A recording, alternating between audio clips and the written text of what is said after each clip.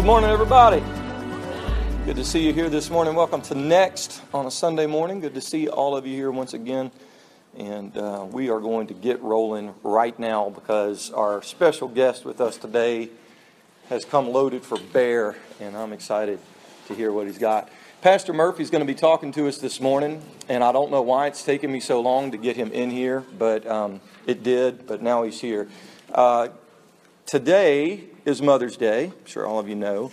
It also happens to be Pastor Murphy's birthday. So we want to wish him a happy birthday this morning. Told me this morning he's 35 years old. I thought, wow, ministry's been great to you. Not what you said. Well, I got rebuked for what I said, so I figured I better not say it again. But anyway, we're glad to have Brother Murphy with us this morning. We're going to ask him to just come and share his heart with us today. But let's welcome him as he comes.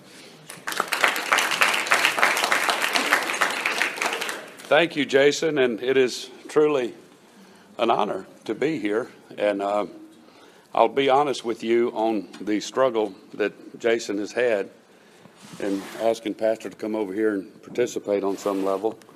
Is y'all hear me enough as it is, and surely Tommy Riddle is, yeah, absolutely, man, yeah. So go ahead and cut this short and tell y'all adios. But anyway, seriously, y'all do hear me often, and I'd rather y'all hear our other folks as much as possible, and just think that diversity is healthy. But I'm happy to be here with such a great group of people, and this is my first event in the A Center, and I'm really pumped about that. So, hey, this is really cool. Dream come true right here.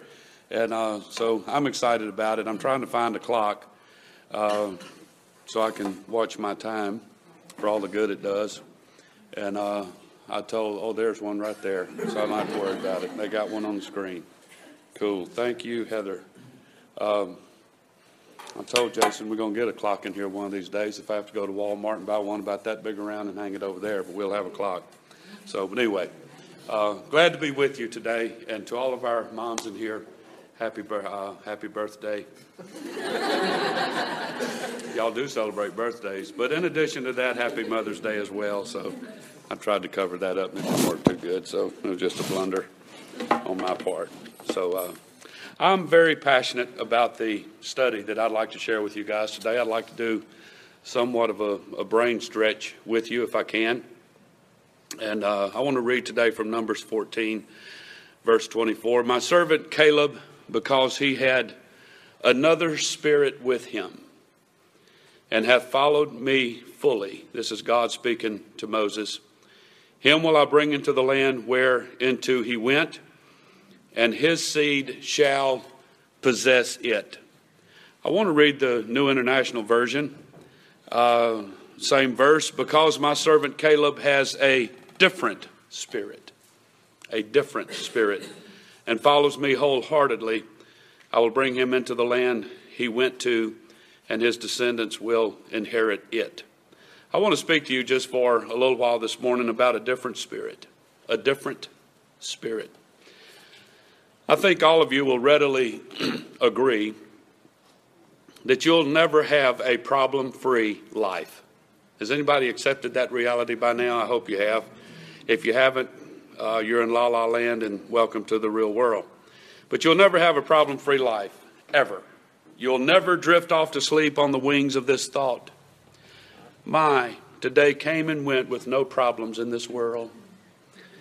The headline will never appear on the front page of your local newspaper. Today, we only have good news to report.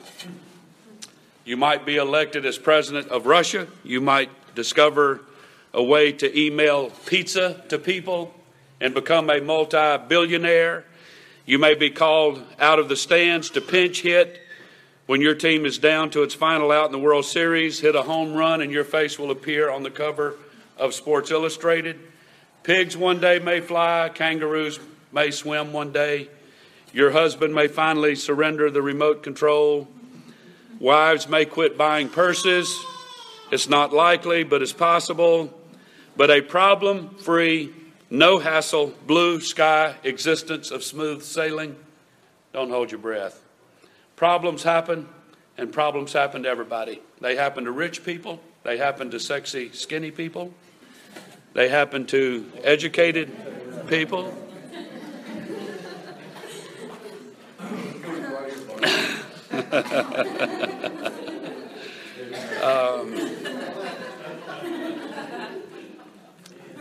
Got just the exact response I wanted out of that right there.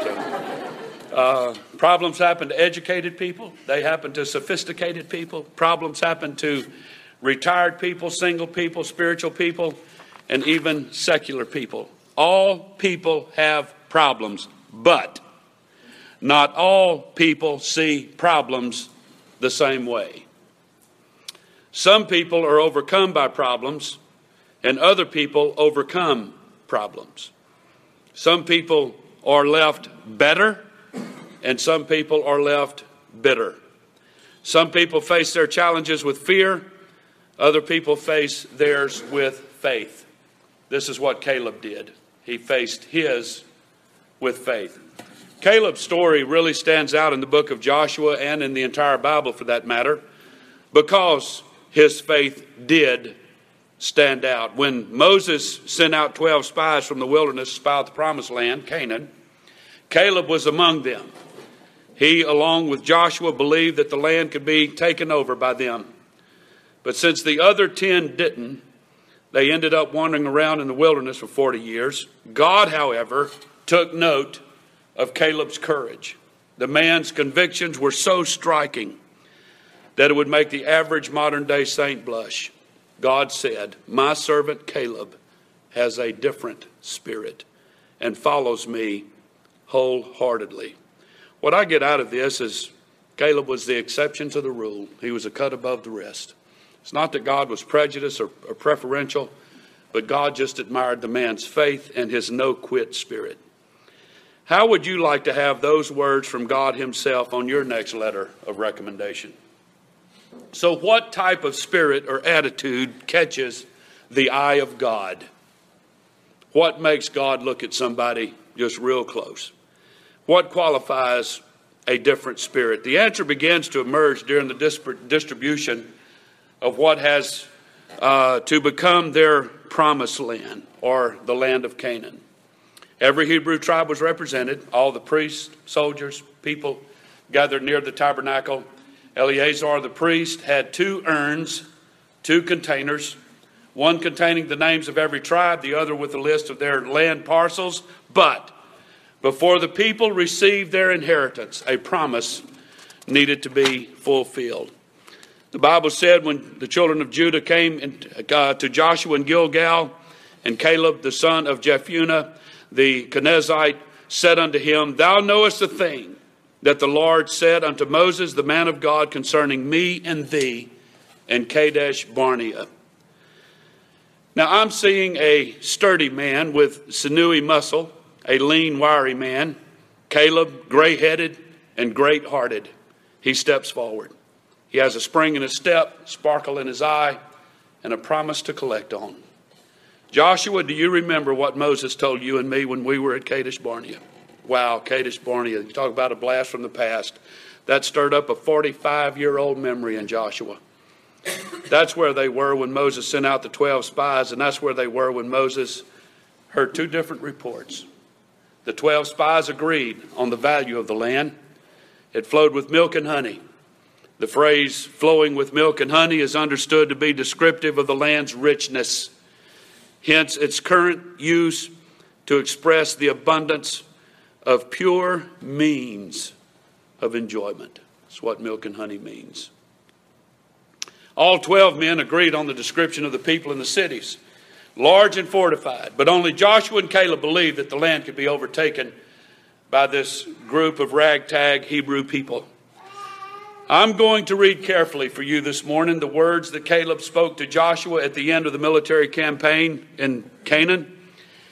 See if you can notice what was different about Caleb's spirit or attitude while waiting 4.5 decades for this moment. Joshua 14, beginning with verse 6.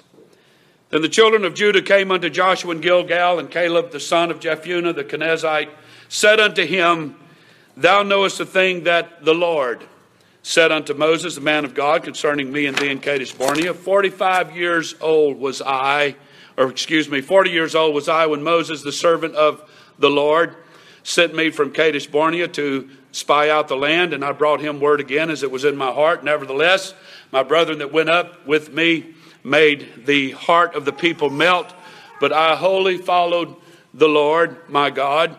And Moses sware on that day, saying, surely the land whereon thy feet have trodden shall be thine inheritance and thy children's forever, because thou hast wholly followed the Lord my God. And now, behold, the Lord hath kept me alive and said these 45 years, even since the Lord spake on this word unto Moses while he was with the children of Israel, wandered in the wilderness. And now, lo, I am this day 85 years old, 85 years old. Yet I am as strong this day as I was in the day that Moses sent me, as my strength was then, even so is my strength now for war, both to go out and to come in. And therefore give me this mountain, whereof the Lord spake in that day, for thou hearest in that day how the Anakims were there, and the cities were great and fenced. If it so be the Lord will be with me, then I shall be able to drive them out as the Lord has said. What name appears and reappears in Caleb's words in these verses? The Lord. 9 times, as a matter of fact, if you will, 1 for each 9 of the fruit of the Spirit, 1 for each 9 of the gifts of the Spirit. 9 references to the Lord. Who was on Caleb's mind? The Lord. Who was in Caleb's heart? The Lord. What, or more appropriately, who caused him to have a different spirit or different attitude? Caleb had a God-centered mind. Watch this. He could never keep his eye on the mountain he was promised, so he kept his eye on the one that could give it to him. For 45 years. 45 years. So what about you today, next class and journey? What emphasis would a transcript of your mind reveal? If you had to testify and portray what had been in your heart for the past 45 years concerning a promise that God had made to you, what would be on your mind? Would it be the Lord or the problems that have prevented that promise from coming to pass? Would it be, well, it's the economy, stupid. Anybody remember that blast from the past?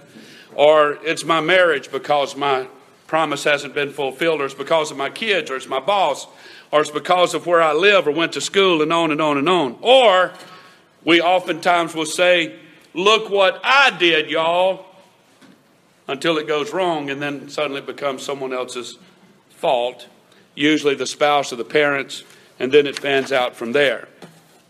Promised land occupiers, as I like to call them, promised land occupiers, do not deny the presence of problems. The promised land is fraught with giants and Jerichos. It does no good to try to pretend that it doesn't. Servants like Caleb are not naive, but they immerse their minds with God-based, God-centered thoughts. I want you to imagine with me today that I have 2 cooking bowls in my hand, 1 in each hand. One contains fresh, clean water. The other is full of battery acid.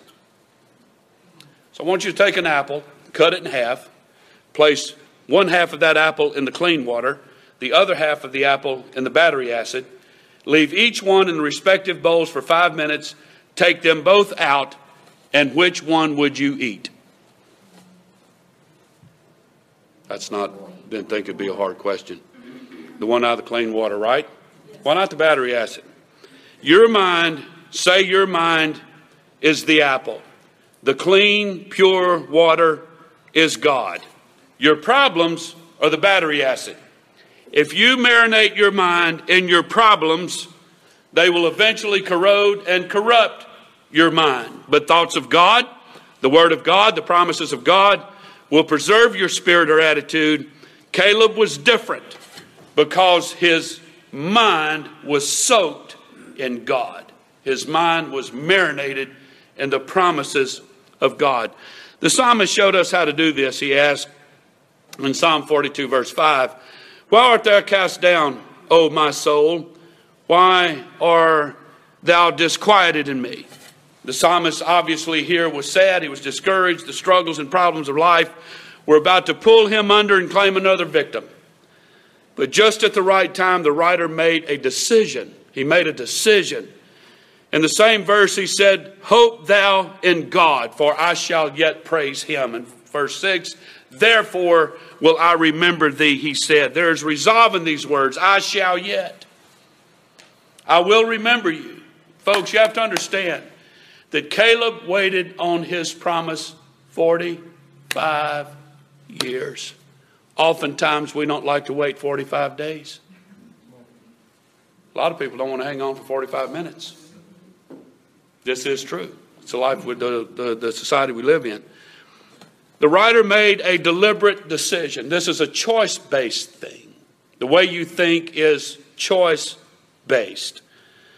And he made a deliberate decision to treat his downcast, discouraged, wiped out soul and mind with the thoughts of God. Wherever I go, I'll remember you. God, you're going to stay on my mind.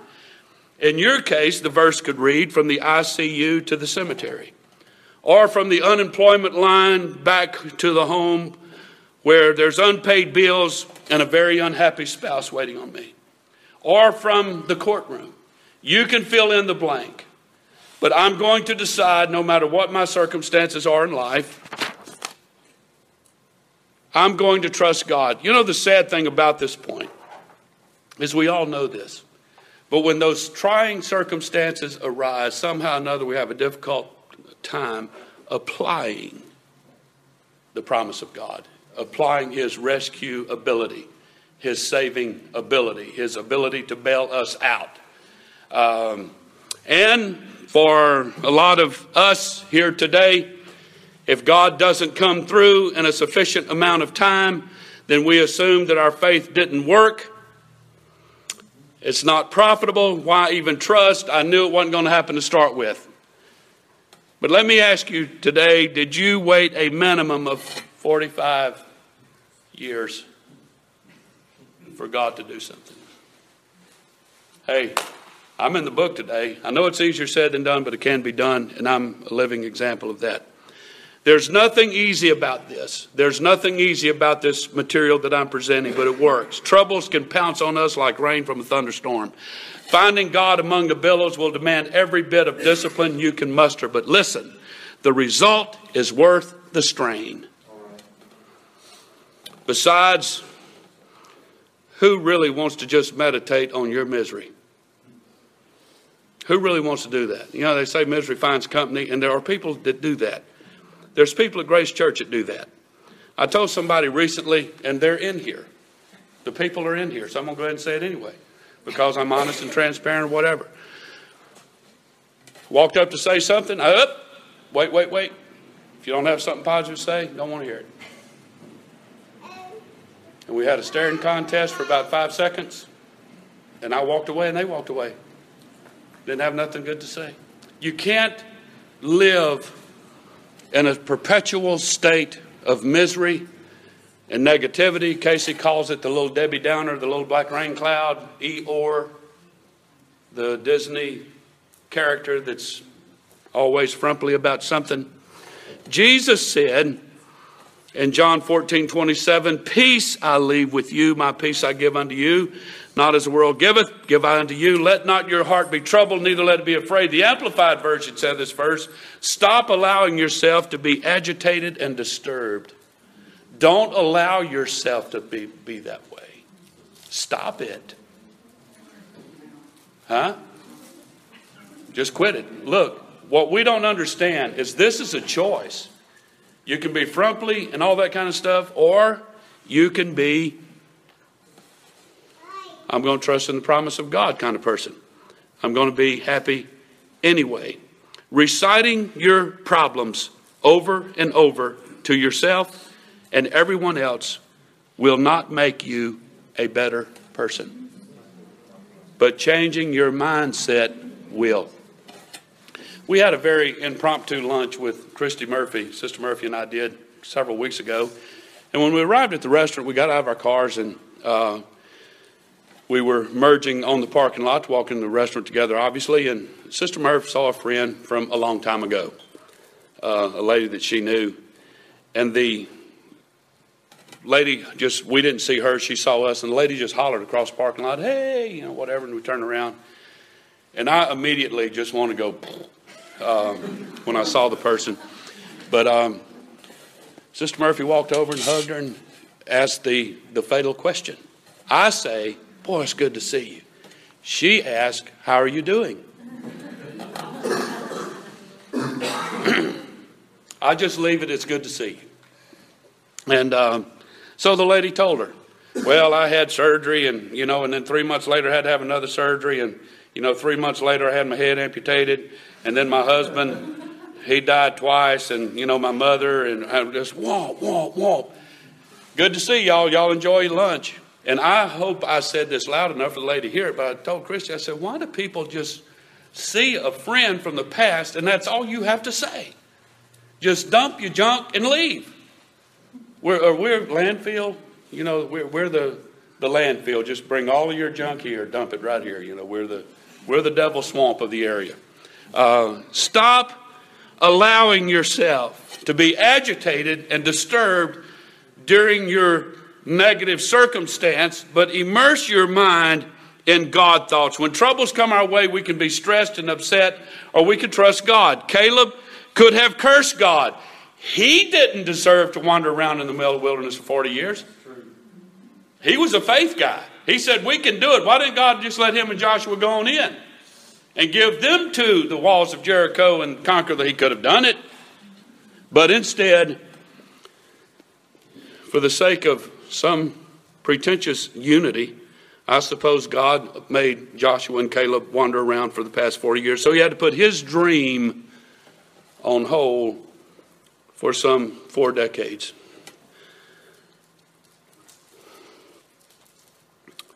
I had 2 stepfathers. I told my mother she didn't quit marrying people. She's going to look like a tombstone, look like a phone directory.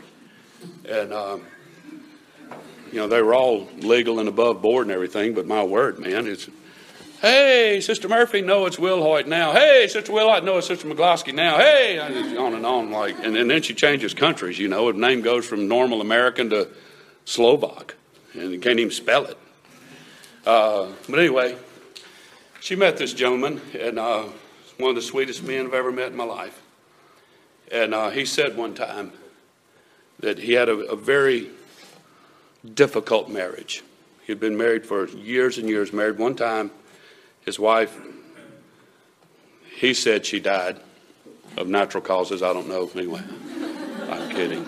It's just a joke. I'm kidding. Anyway, but she finally died, and he met my mother. And he said one time with tears streaming down his face, he said, I love my first wife, his mother, my children, da-da-da-da-da. But your mother, and they were both, I guess, in their 70s or close to it when they married. His 60s, mid to late 60s, whatever. The woman, most beautiful woman I've ever met. He waited all of those years to meet the woman of his dreams. He literally dreamed about her. And when he met her, he knew her immediately because he had seen her in a dream. 4 decades, Caleb waited. My stepdad waited in excess of 50 years to meet my mother. I know with us, most people in this room today, that patience is probably not really a virtue. But we can learn a lesson from Caleb. He didn't complain, and he didn't grow sour with God because he had to walk around in the wilderness with these people that he didn't even like. But he did it, and he kept a good attitude, and he kept a good spirit, and he stayed positive, and one of these days we'll have that mountain. God promised to him one day we're going to have it. When troubles come our way, we can be stressed and upset, or we can trust God. When the time came for Caleb to inherit his property, he stepped forward out of the crowd with a God-drenched mind and said, the Lord said. The Lord said. And he's given me this promise because I have followed him with my whole entire being in a culture and an environment that was everything but that. Paul said, set your affection on things above, not on things of earth. There's a huge dose of wisdom in that verse. Earthly things will fail you. The Bible says that the moth will eat it and rust will corrupt it, but not heavenly things. When giants are in the land, the doubts swarm your mind. You turn your thoughts heavenward. You turn your thoughts Godward. Your best thoughts are God thoughts. He is above all the mess. He is above all the confusion. The psalmist said, He is the Most High over all the earth. Moses said, who is like unto thee, O Lord, among the gods? Who is like thee, glorious in holiness, fearful in praises, doing wonders? The psalmist said, for who in the heaven can be compared unto the Lord? Who among the sons of the mighty can be likened unto the Lord? Isaiah 6:3 says, one cried unto the other and said, the angels cried one to another, holy, holy, holy is the Lord of hosts. The whole earth is full of His glory. God is not just holy. He's not holy, holy. He is holy, holy, holy. Holy or completely unlike us. Pain doesn't plague Him. Economy doesn't faze Him. The weather doesn't disturb Him. Diseases doesn't infect Him. Death cannot claim Him. Paul said, now unto Him that is able to do exceeding abundantly above all that we ask or think, according to the power that worketh in us. The bottom line, it's up to us. Stare at the mountain God promised you less, and stare at the mountain giver more. Remember, Caleb couldn't keep his eye on that mountain for those 40 plus years. But he kept his eye on the one that could give it to him. Ponder the holiness of God. Let His splendor stun you and inspire you. And turn a deaf ear to doubters. Ignore the naysayers. Cover your ears when the pessimists crow. People have a right to say what they want to say, but you have a right not to listen to it. Just because people sing the blues doesn't mean you have to join the chorus. Caleb and Joshua were outnumbered 10-2, but they still believed in God's power, and they ended up being right. That time the majority did not win. Joshua 14:8, Caleb said, nevertheless, my brethren that went up with me made the heart of the people melt, but I wholly followed the Lord my God. Caleb chose to ignore the 10 doubters and believe one God. 10 doubters and believed in one promise. Let's take our cue today from Caleb. Disregard the lethal disbelief of cynics, which could be your spouse, kids, parents, best friend, fellow churchgoer, whoever you want to put in that blank. Disregard all of that. I was talking to Heather just a few minutes ago about her dad. And all of you know by now that he had just major surgery on Thursday. And so far has come through it in flying colors. The surgery didn't last as long as they said it was supposed to. He even had a shot at going home today. The doctor said that he would be in the hospital for some 2 weeks. What can you say about that, man? And you can say, well, why didn't God just heal him and not have the surgery at all? That I can't question. But I do know this. It has been proven and documented that God has been with him every step of this journey. Y'all get that? It's easy to take you off the ball sometimes. It's easy to take you off of God sometimes. But it's so the merit in staying God-based, faith-based proves out. We struggled with some 15 plus years with the little building we had in Baker. Amy Riddle remembers that. She was there through those times. Eric Stokes remembers those days. But I hung on to a dream. I hung on to a vision for a long time, and here we are. It pays, folks. If God gives you an assurance about something, you hang on to that. Come hell or high water, if you'll excuse the expression, you hang on to that. There's no sanction for rudeness or isolation. When people express their sincere struggles or questions, help them. But some folks do not want to be helped. And some do not really want to help you either. They prefer the wilderness. These people traffic in misery. They manufacture unhappiness and spurn growth. They'd rather pull you down than to allow you to pull them up. I'll make a very crude statement right here. Don't let people do that to you. Listen, don't loiter with vultures. Vultures eat death, and they will vomit it on anyone that will listen. Don't let these people puke on you. We got quite a busy environment here this morning, don't we? Caleb didn't do that. He did not hang out with the negative people and all that stuff. He filled his mind with faith and took on a God-sized challenge. When Moses sent Caleb to spy out the land, he saw something that troubled him. Listen to this very carefully as I bring this in for a landing. When Moses sent Caleb to spy out the land, I plan to preach about that in a few weeks. He saw something that troubled him. He saw the town of Hebron. Everybody say Hebron. Hebron had a special spot in the history of the Hebrew people. It was the only piece of land that Abraham ever owned. Abraham buried his wife there. Abraham was buried there. So were Isaac, Rebekah, and Jacob. Hebron was a sacred site. But on the day that Caleb saw it, the holy hill was inhabited by unholy people. This occupation bothered Caleb. To see the burial place of Abraham disrespected and disregarded, it was more than he could take. We say, and the Bible even says, that Caleb asked Moses for a mountain. But if you study that mountain, the mountain included Hebron.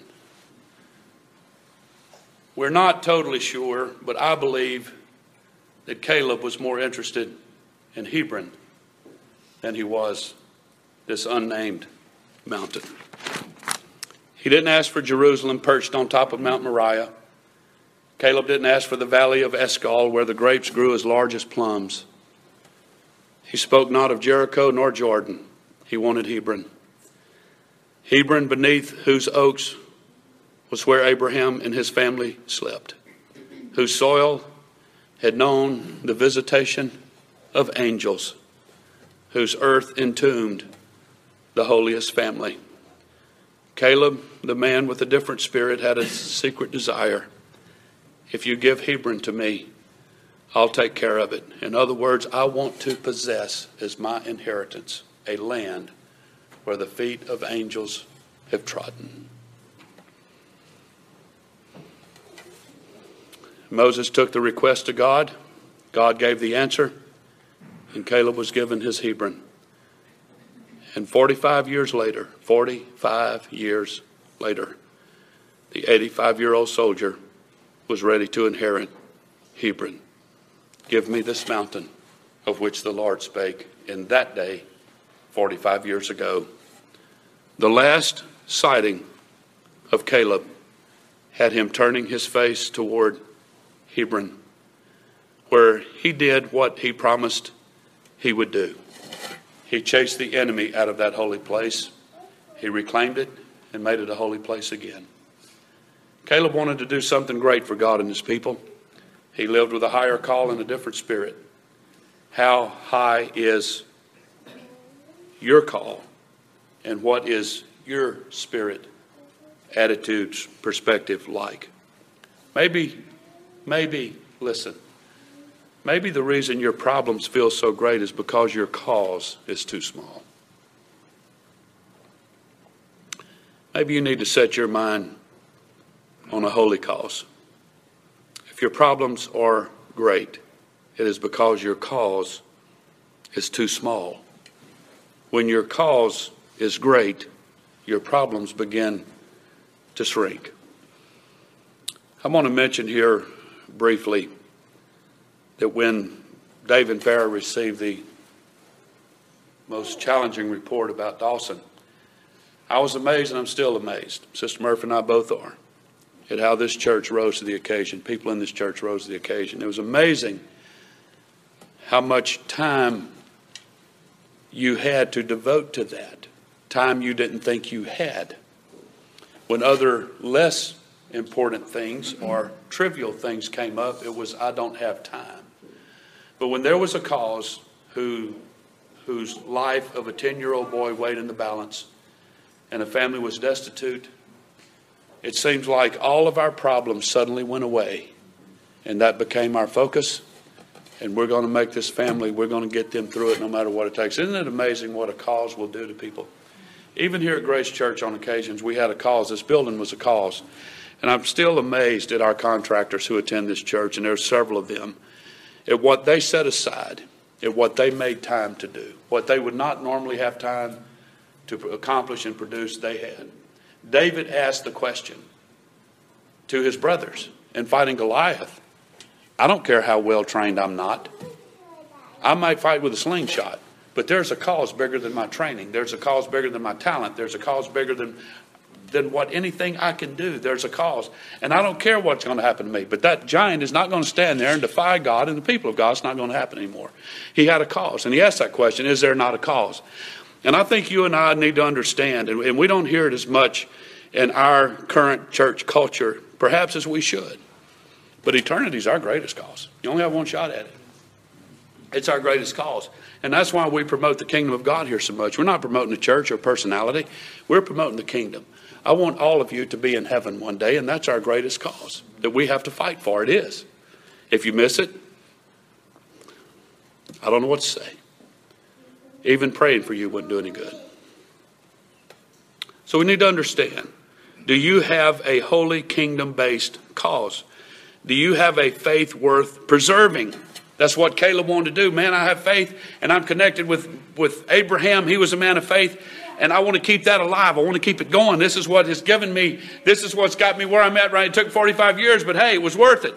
It was a mission worth fighting for, a mission worth living for is yours. Worth fighting for and living for. Ask God to give you a Hebron. Is there a place in your past where angels used to trod? There's those altar experiences somewhere in your past. Don't you want to ever experience that? Won't you try to preserve that?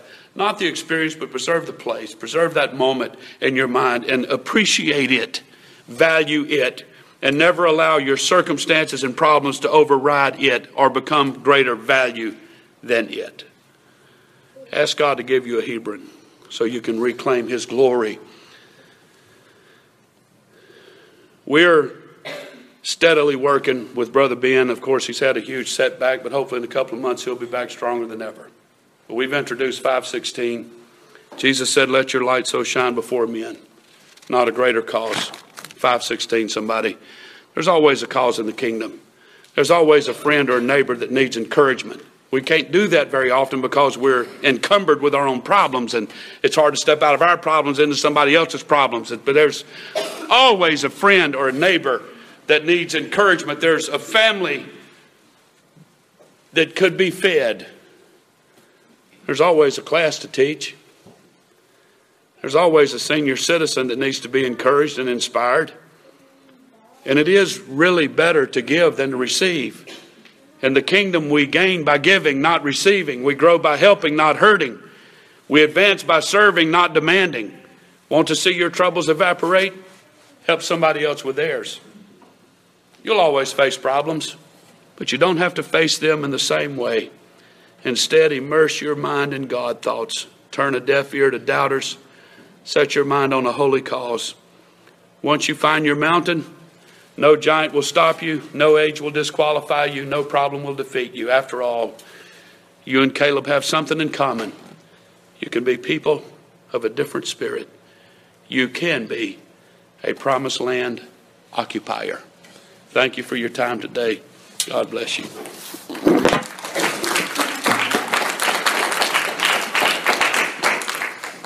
Thank you, Pastor. I thought we finished Mind Monsters last week, but we did not finish Mind Monsters last week. We finished it this week. You cannot have a positive life with a negative mind. True. And if this guy can wait 45 years on a promise and it be delayed by something that wasn't his fault, and he can come out of it with his mind still focused on God and a God-drenched mind, then we can too. Faith is the antidote to your mind monsters. Focus on the positive. Affirm yourself. Imagine God doing something good in your situation, even if you have to wait 45 years. Trust God in all things. Thank you, Pastor.